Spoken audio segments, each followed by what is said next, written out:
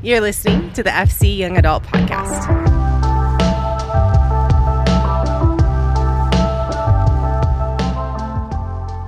What's going on? Hope you guys are doing so well. Welcome into the FC Young Adult Podcast. We are in part 2 of a series we just started last week entitled Until I Breathe My Last. We're walking through the letter of 2 Peter, some of the last words of the Apostle Peter. And last week we talked about intentional pursuit of growth in Christ. And if you didn't catch that, you can look at that or listen to that in episode 1 of this podcast. This week, we are simply going to look at the next 6 verses in 2 Peter chapter 1. And while it's only a short passage, it speaks to a massive question. And the question is this: how do we determine what is a trustworthy message? How do we determine what is a trustworthy message? And I'm not even going to begin to pretend that a singular message or podcast is going to settle that question in your spirit, but I think that Peter's words in this passage are wildly important in our pursuit of trying to figure out that answer. The truth is this, is that we all have different stories and we all have different experiences with religion, and I want to be really sensitive to that. However, before we jump into some of the intricacies of this passage, I want to make an absolute statement. At a foundational level, at the very base of all things, the answer to everything is Jesus. The answer to everything is Jesus. And we might think that's cheesy, or you might be listening to this and you might be spiritually unresolved and you might think, like, what an asinine statement for you to make, or maybe you find yourself somewhere in between.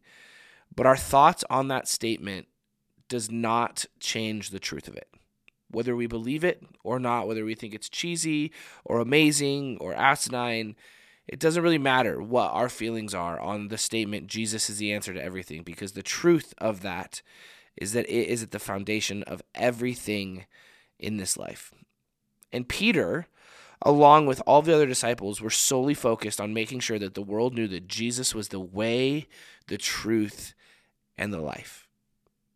And one of the things that we have to remember is that Peter is writing this letter to an audience that is inundated with a ton of different practices and a ton of different religions in the early church.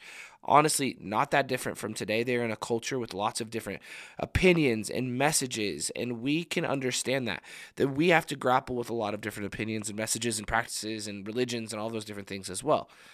See, in my Bible, I typically read the CSB, the passage that we're reading, that there's a little title at the top of it. It says this: the trustworthy prophetic word. That's what it's titled, the trustworthy prophetic word.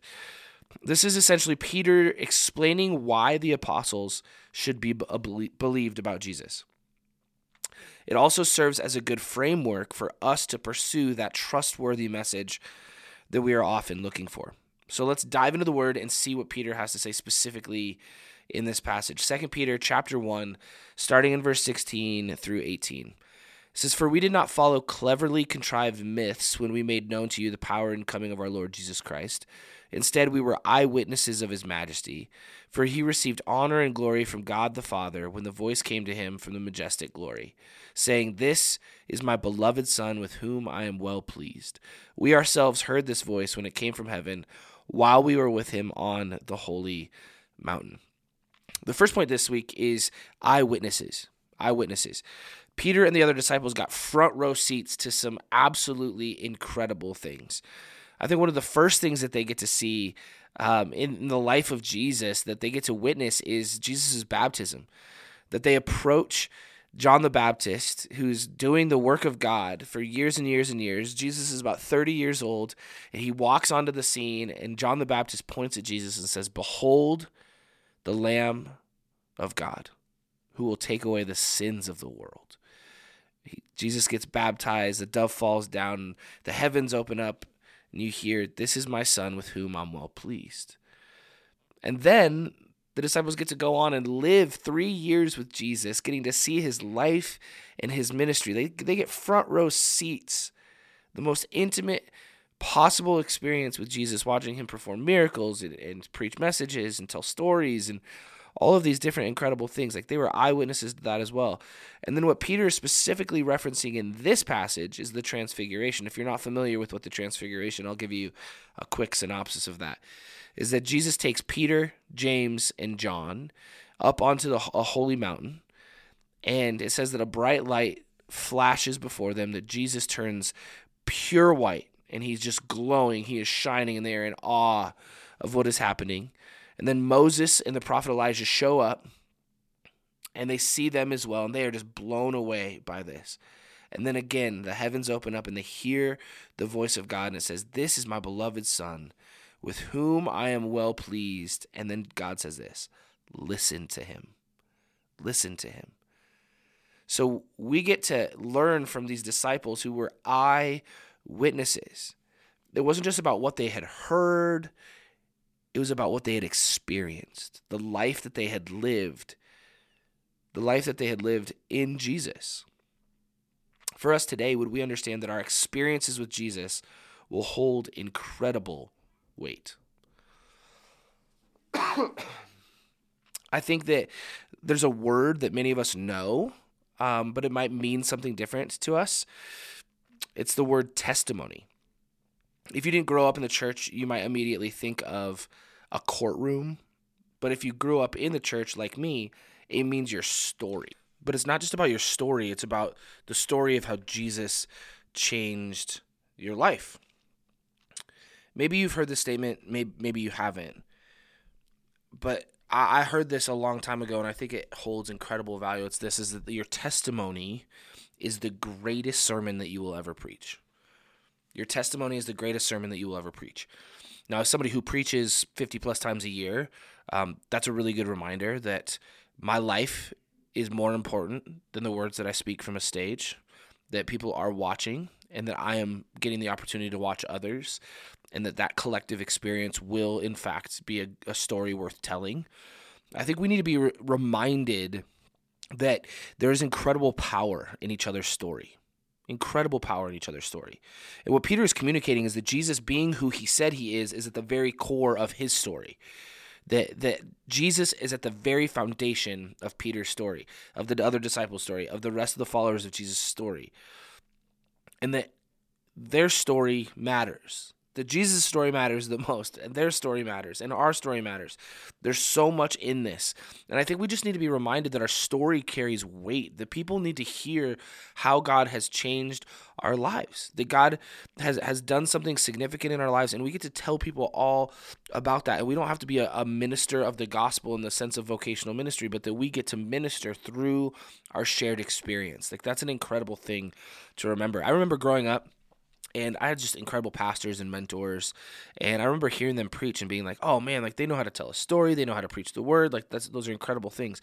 But when I got to hear their story, hear their testimony, man, what I got to experience through them speaking just was magnified. It was multiplied because I got to apply this personalized gospel, right? That Jesus is big enough to interact with our individual stories. And so that means that when we speak about him, when we speak about scripture, when we speak through those things, it means so much more because we get to see how it actually interacts with the human experience. So do we not neglect telling our stories with other people? I had somebody last night, they said, "Hey, like I want to tell my story, but I'm worried. I'm worried about telling my story and having people judge me for what I've done, what I've gone through, all those things." And my simple response to that is that's a normal thing to feel. That's a completely normal thing to feel. I think the enemy wants nothing more than for us to not tell our stories, because the lie that he wants us to believe is that you're alone. You're the only one who's gone through that. You're the only one who's done that. And it goes on and on and on. And what I found in my life, and many of you have found in your lives too, is that we find freedom in telling our stories. And we find freedom in hearing other people's stories too, because we get to hear the words, "I struggled with that too.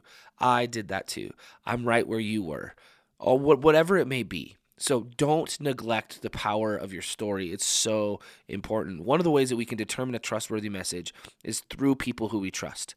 That's how we determine a trustworthy message, is that we build relationships with people. We hear their stories. We hear what they have to say, and vice versa. And that's how we build discernment towards determining a trustworthy message. Peter goes on to say in 2 Peter chapter 1, verse 19, he says, "We also have the prophetic word strongly confirmed, and you will do well to pay attention to it, as to a lamp shining in a dark place, until the day dawns and the morning star rises in your hearts." Simple verse. or short verse, I should say, but lots of things that we can pull from this. The first one is this, is that Jesus himself is a walking confirmation. Jesus is a walking confirmation. This wasn't about what Peter and the apostles were just saying now, but what had been said about Jesus before by the prophets. That the life and the message of Jesus are incredible on their own, but we cannot forget that Jesus was the fulfillment of centuries of prophecies.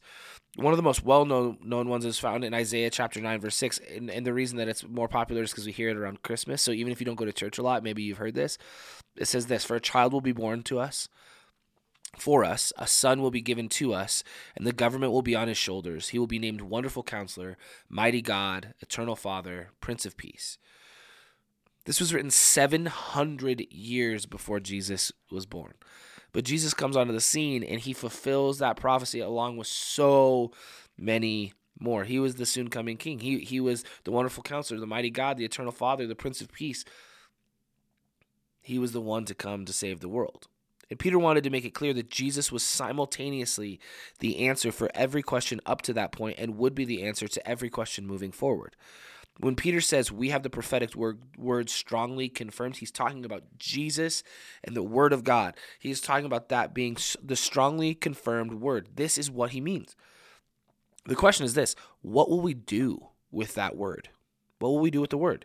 Peter goes on to say, you will do well to pay attention to it, meaning pay attention to Jesus, pay attention to Scripture. Why? Because it will be a lamp in a dark place. He's reminding the early church that Scripture is not something to neglect. Would we be reminded of that as well?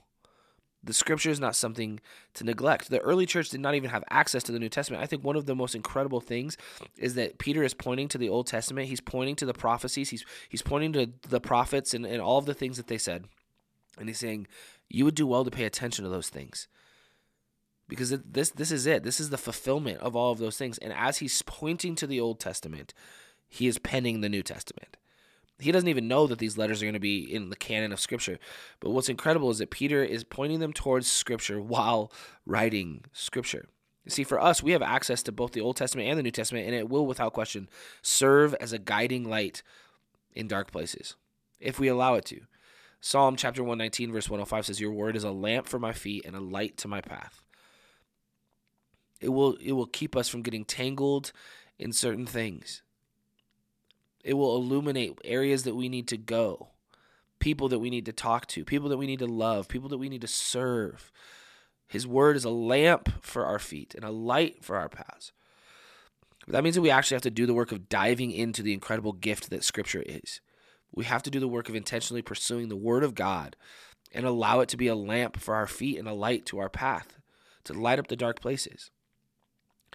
I don't know how you do your personal time with Jesus. One of the ways that I feel like I changed the way that I read Scripture quite often to just try to keep it fresh. But one of the things that I always try to do is journal. And the reason that I try to journal is because I want to write down what I feel like God is speaking to me. And so one of the ways that I do that is I write down kind of what passage I'm reading, what commentary or devotional I'm reading through, and then the date of when it happened. Like, that's pretty normal for journaling, right? And there was a season of several years ago where I was just going through it. I was just going through a lot of things. I had a lot of questions. I had a lot of frustrations, vocationally, relationally, all kinds of things were happening in my life. And I was talking to one of my good friends, and he just said, like, how's your quiet time with Jesus? And I was like, oh, dude, my quiet time with Jesus is amazing. Well, while in the back of my head knowing that it was not amazing, that I had been neglecting that time. And I hadn't really realized how long I had been neglecting my personal time with Jesus, because this is the thing for me. I read Scripture pretty much every single day because it's my job. Like, I'm a vocational minister of the gospel. I read Scripture to answer questions. I read Scripture and study and all of these different things. But I definitely didn't feel like I had read the Bible for me in a while. And so I went to my journal and I looked, and it had been 4.5 months since I had sat down with my Bible strictly for what God wanted to say to me. And I just wept over that. I was just convicted. And I also was just man, the communication between me and the Father about my own life, about my fatherhood, my husband, my life as a husband, all those different things. Like they're being neglected because I'm not spending time with Jesus just for him to speak into my life, not for what I need to do for my job. And you know what's crazy? It's also not crazy at the same time. All those questions that I had, all those different things, within weeks of me just like plugging back into rhythm and getting into the Word of God and just asking God questions about my own personal life, those questions were answered in really profound ways. We need to be people who intentionally pursue the Word of God because it will be a lamp for our feet and a light to our path. You see, the Old Testament is a beautiful compilation of Israel's history, a collection of promises between a perfect God and a very imperfect people.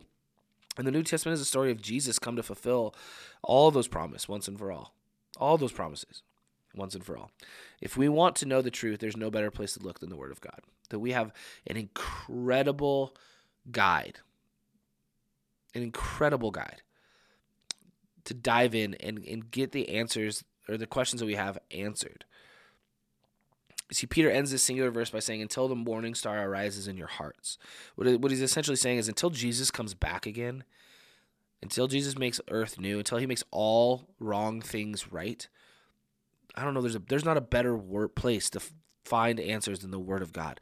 Don't neglect Scripture. That is how you find a trustworthy message, is to dive into the Word of God. And then Peter goes on to say in 2 Peter chapter 1, verses 20 through 21, above all, you know this, no prophecy of Scripture comes from the prophet's own interpretation, because no prophecy ever came by the will of man. Instead, men spoke from God as they were carried along by the Holy Spirit. So he's referring the prophets and the prophecies of the Old Testament. But I think this is important that we understand this too, is that we are carried along by the Holy Spirit. It's key to point out that Scripture, while written by human beings, is inspired by God himself. Peter wants us to know that the message of Scripture, this message of the Word of God, is not the will of man, but it is the will of God himself. And for us today, it's vital that we understand that we have such an incredible opportunity to be guided by the Holy Spirit as we engage the Word of God. Let us not neglect reading Scripture, but let us not lose perspective on the fact that we have the Holy Spirit with us to help us engage with the Word of God. Most of us have probably had that moment where we are reading Scripture and we're like completely lost, right? Or we're angry or we're disappointed. And like there's so many different things that go on when we're reading Scripture. Well, we can either continue to be lost or continue to be angry or whatever it may be, or we can go search for clarity. And that can absolutely come through like strengthening our personal exegesis of Scripture, or like our study of Scripture.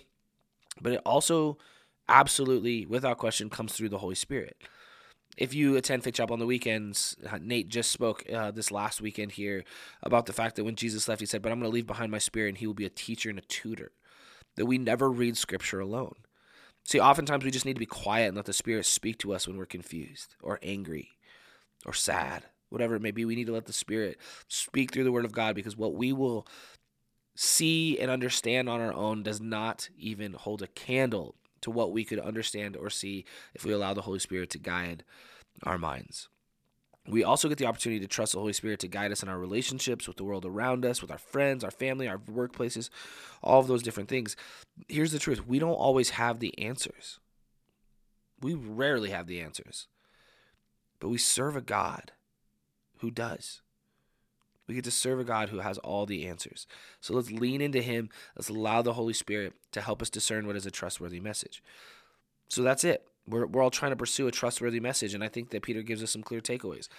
It's those three main ideas. A trustworthy message is determined through valuing each other's experiences with Jesus, taking the Word of God seriously, and letting the Holy Spirit move and guide our lives. I think that's a framework that we can work with. Thank you for listening to the FC Young Adult Podcast. If you are in the Billings area, we would love to see you at our in-person gatherings on Tuesday nights at 7 p.m. If you're unable to attend in person, there are always ways to engage online.